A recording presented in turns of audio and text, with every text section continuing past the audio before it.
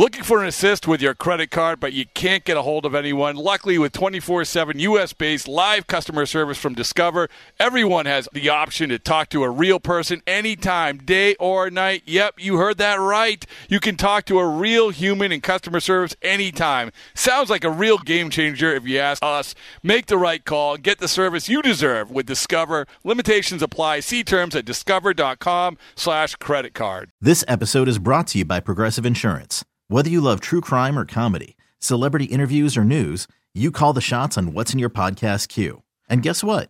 Now you can call them on your auto insurance too with the Name Your Price tool from Progressive. It works just the way it sounds. You tell Progressive how much you want to pay for car insurance, and they'll show you coverage options that fit your budget. Get your quote today at Progressive.com to join the over 28 million drivers who trust Progressive. Progressive Casualty Insurance Company and Affiliates. Price and coverage match limited by state law. You could spend the weekend doing the same old whatever, or you could conquer the weekend in the all-new Hyundai Santa Fe. Visit HyundaiUSA.com for more details. Hyundai, there's joy in every journey. Yeah, there should be some passion. This doesn't have to be boring. You get bored by baseball. Hey, one thing the game needs is more people like you. Still have grown men run around tight pants. It's Mookie Betts. This is Daniel Bard. It's Steve Aoki. There's Sal Talamacchia. This is Brock Holt. Hey, this is John Lester. Baseball isn't boring. Welcome to Baseball Isn't Boring. Here's your host, Rob Bradford. One of the most fascinating teams at the trade deadline, not even close, I think, with the Chicago Cubs. Chicago Cubs, obviously, they became a buyer, Jeimer Candelario, one of the most potent bats on the market, and they don't trade what would have been the most potent bat on the market probably in Cody Bellinger, and they keep Marcus Stroman as well. They're going for it. They come out of the last day, the trade deadline day, 3.5 game in back of the wild card, which is obviously within striking distance. They love the fact that they are a plus 67 when it comes to run differential.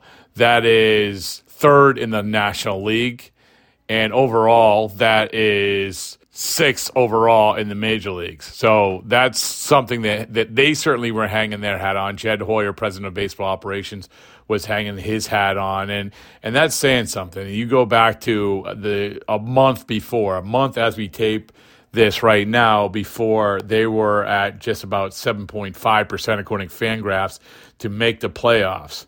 And to make the wild card, forget about it. And then you go 2 weeks ahead to the 17th. This is after they lost to the Nationals, after being beaten by the Red Sox in their series. That they had dropped to 6%. So the 7.5% make the playoffs on July 3rd. July 17th is down to 6%. And by the way, their chances of clinching a wild card spot back on July 3rd, it was 1%. 1%. So now you flash forward to today, and you have a team that's at 28.4% to make the playoffs and 11.6% to make the wild card. That's a big, big jump, considering, again, I'll say it again, 1%. So that's why I wanted to sort of give you the perspective, we have some audio from different general managers and president of baseball operations from around the game. Want to keep them coming, sort of reflecting on what happened at the trade deadline, because we cannot put the trade deadline fully in the rear view. We're still picking it apart. And by the way, everybody should go and listen to our winners and losers with Sammy and producer Evan. I want to thank also 670 The Score for their help with getting a lot of this audio. Appreciate that. So here you go. I wanted to give you this. The president of baseball operations for the Chicago Cubs, who maybe made one of the boldest moves in making any move at the trade deadline. Jed Hoyer, here you go. In a lot of ways, they made it really easy. The way the team played. I think when you look at where we are in this season, it's been an odd path for sure. But I think you look at the way we played since really early June, and we've played great baseball. It's a cohesive group. I feel like when you look at the underlying numbers, the team's even better than the record. I think the fans have really responded to this group, and so for us it was let's do what you seek out at the beginning of every winter, which is like, let's keep the group together for 6 or 7 months, and we were able to make the decision to do that. We obviously were able to add Candy to this mix, but I think it was a pretty easy decision to keep this group together, and let's hope we can keep playing the way we have for the last 6 or 8 weeks and make it a really fun last 2 months. How difficult was it to decide what to do with the Stroman situation? Because if you look at both sides of it, there doesn't seem to be a real easy decision there. No, I mean, listen, a big part of why we're here is the way he pitched for the first, 2.5 months or so. He was one of the best pitchers in baseball. He's had some struggles now, but certainly guys have ups and downs all the time, and he really carried us for a period of time. And so, the hope is that he gets back to that, certainly. But, we are ultimately, I think, a run prevention team. I know our offense has been really good recently, but, he's a huge part of that, and he's going to be a big part of what we're doing going forward. Pinpoint the moment or the game when you're like, they've done enough, we're in. I don't remember exactly the game. I will say that, the comeback with the second game against the White Sox, where I think we were down 7-2, and we came back and won. And then obviously, my nights are all blurred together because I haven't slept. But the Tauchman catch game, I mean, that was sort of like, okay, this is a lot of fun. These guys are celebrating like it's a playoff game, and just doing so many great things together as a group. And so it sort of felt like when we won, 6 in a row against the Cardinals in that stretch, and that was probably the turning point where you realize, like, this group believes in each other, and it's definitely the right thing to do to, like I said, keep them together and let them play the last 2 months.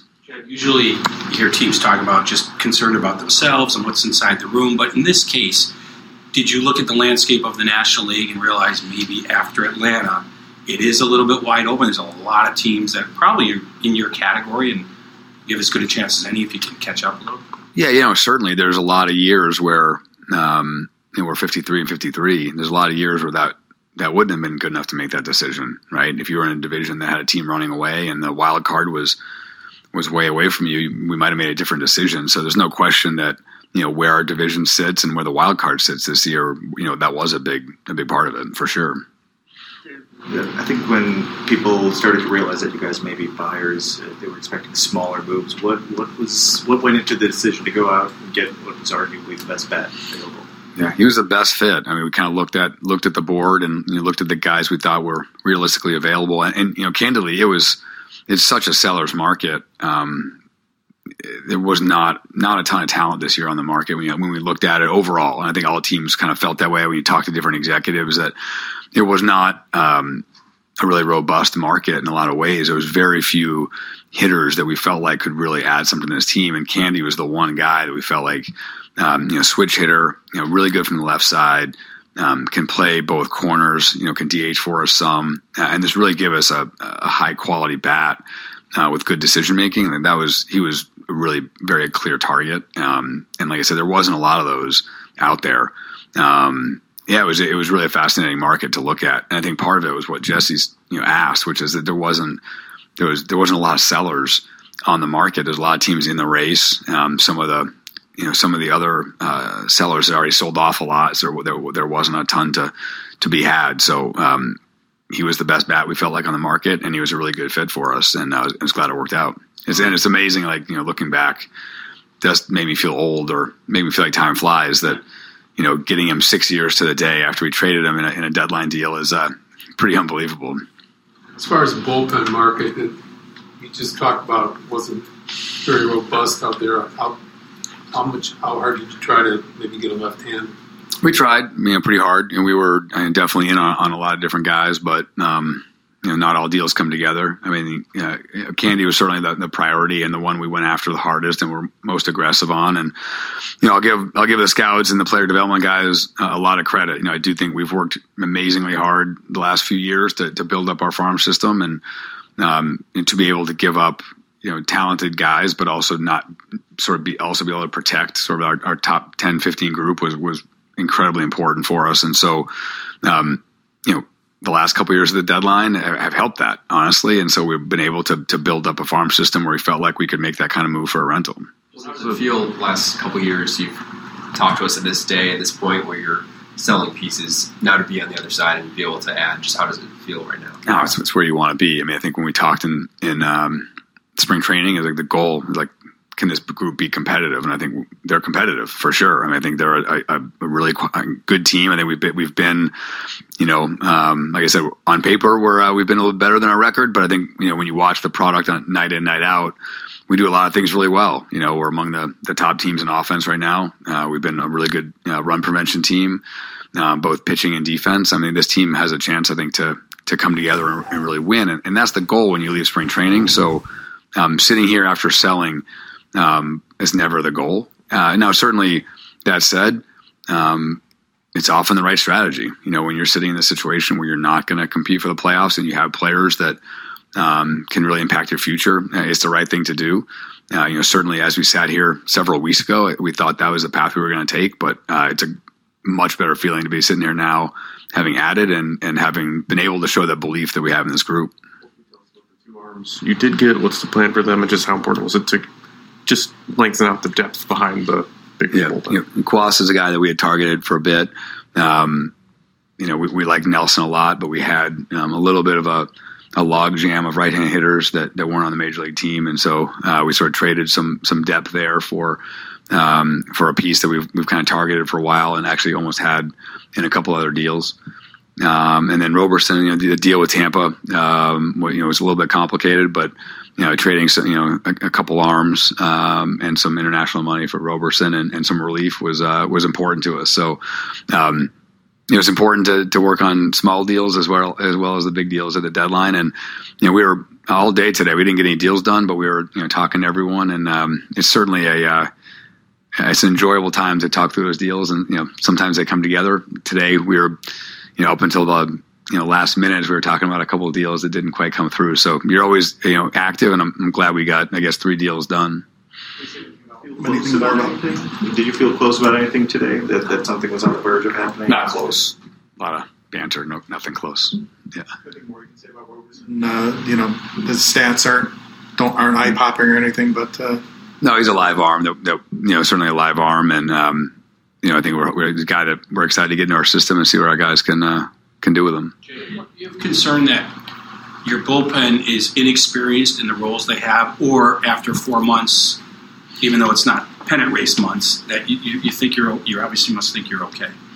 Yeah, I mean, I think our bullpen has thrown much better. I feel like we had that period sort of going back to the middle of May where. It felt like guys were struggling, guys weren't setting their roles, and it really feels like the coaching staff did a great job of getting guys in the right roles. And since then we've been a really good bullpen and with a number of guys throwing really well. And the hope is that we can continue to bring guys up. Palencia has done a really nice job since he came up. Obviously, Assad's been fantastic. Since this last stretch, and so the hope is that we certainly can continue to bring some arms. Through the minors that we've developed that can add. And, I hope not only now, but also going forward, I hope that's the case where, you want to be less reliant on outside stuff than more. Now, the price to go get a rental reliever or even a controllable reliever this time of year is often cost prohibitive. And so to me, it's just kind of underscores the value of, developing those guys yourself. With the top prospects, if the record had been a little better, would there have been more willingness to come up and sort of go all in? I wouldn't say that. Candidly, I didn't feel like, I kind of mentioned before it was a seller's market. We felt like Candy was in the best bat to go get. There weren't, that kind of controllable bat. But I mean, had that kind of player or that kind of pitcher been on this market where we felt really strongly about, certainly we would have gone after them pretty hard. But when I think through the guys that changed hands, it was mostly guys that were rentals, and there weren't a lot of controllable starters or controllable bats that changed hands. With Candelario coming in, just what ultimately made now the time to DFA Trey and just the conversations with him about that? I mean, it was mostly the lack of at-bats, I think, we'll probably play Candy at both first and third. I think Nick has done a great job at third, really impressive defensively. And I think we'll probably play Patrick some at first against lefties. So it just felt like the right time. He struggled with us. He probably wasn't going to get many play appearances going forward. And, it happens. I think yeah, he's a great teammate. I think he worked really hard, and sometimes guys come in and play above expectations, and in this case, that didn't happen. And I wish him the best, but we just felt like it was the right time. Given we're going to play hard for 2 months, and there wasn't going to be a lot of opportunity. When you talk to other GMs, what do you find out about your own system and your own evaluation when they start asking about names that maybe sometimes you're surprised to hear? Yeah, well, I think that what was kind of underscored is what we knew and what people talk about with our system is really deep. So a lot of different names got asked about, and I think that's really the strength of our system. And I think when you look at various publications, I think they would say that we have a lot of really good prospects. And one of the challenges when you do have some depth is you can't protect everybody. We have a 40-man roster decision we have to make in November, and some of the guys we were talking about were not going to be able to be protected. And I think thinking back, a number of years, there was a bunch of organizations I always envied, because they were able to make trades at the deadline and make trades in the winter to get guys they couldn't, get guys, and they would use guys they couldn't protect. And I think we've gotten to that place where we're not able to protect some of our prospects that are talented. And when you have that situation, it's a really good time to make a trade. So I think that we've worked on our depth. We've worked on the farm system. Our development staff has done a great job, and we've put ourselves in a good position. What do you think when Mike Rizzo says publicly there's 8 teams interested in Candelario? Is he trying to get a better prospect out of you, or does it impact you at all? Mike's great. No, he's in general. I think this time of year, I refresh trade rumors a lot to see what's going on, but I also assume everyone's sort of playing, playing the leverage game, and the nice thing is I knew Mike liked our prospects, and that really helped. And he's great to deal with. He's super direct, and we were able to get to a deal. And he got 2 really talented guys, and really now, think about it from his standpoint. They resurrected Candy, got him playing really well.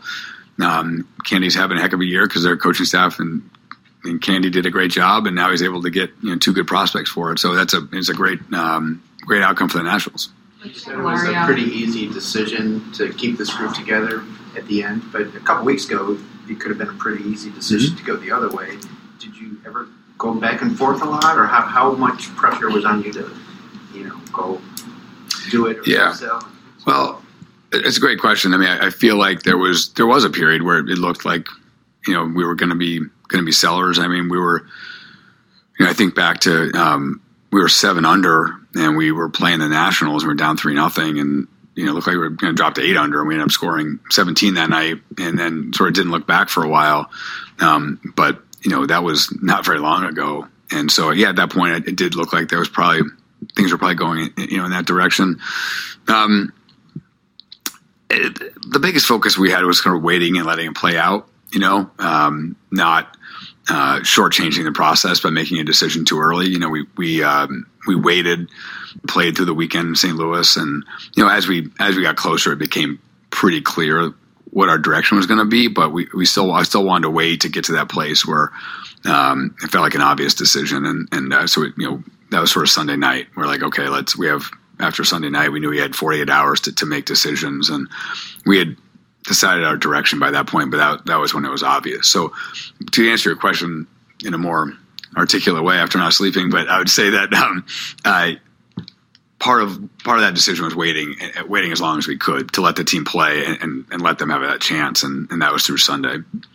Hey, Rob Bradford here. You guys know I'm always up for a good MVP story, and one of the best stories is Wasabi Technology. Wasabi is the world's hottest cloud storage company, and it's become the go-to provider for professional and collegiate sports teams, including 20 Major League Baseball teams like the Red Sox and NHL teams like the Bruins and Vancouver Canucks. Even the Liverpool Football Club is getting in on the Wasabi action. So, why is Wasabi the MVP? Well, Wasabi was purpose-built to free businesses from skyrocketing storage costs and unpredictable transaction fees that the Amazons of the world are charging. In fact, Wasabi is up to 80% less than those hyperscalers and doesn't charge a cent for businesses to access their data. From Wasabi's AI-enabled intelligent media storage, Wasabi Air, to the industry's only cloud storage service with triple protection against cyber criminals, data deletion, and ransomware, Wasabi's taken the lead in driving innovation in data storage and helping sports teams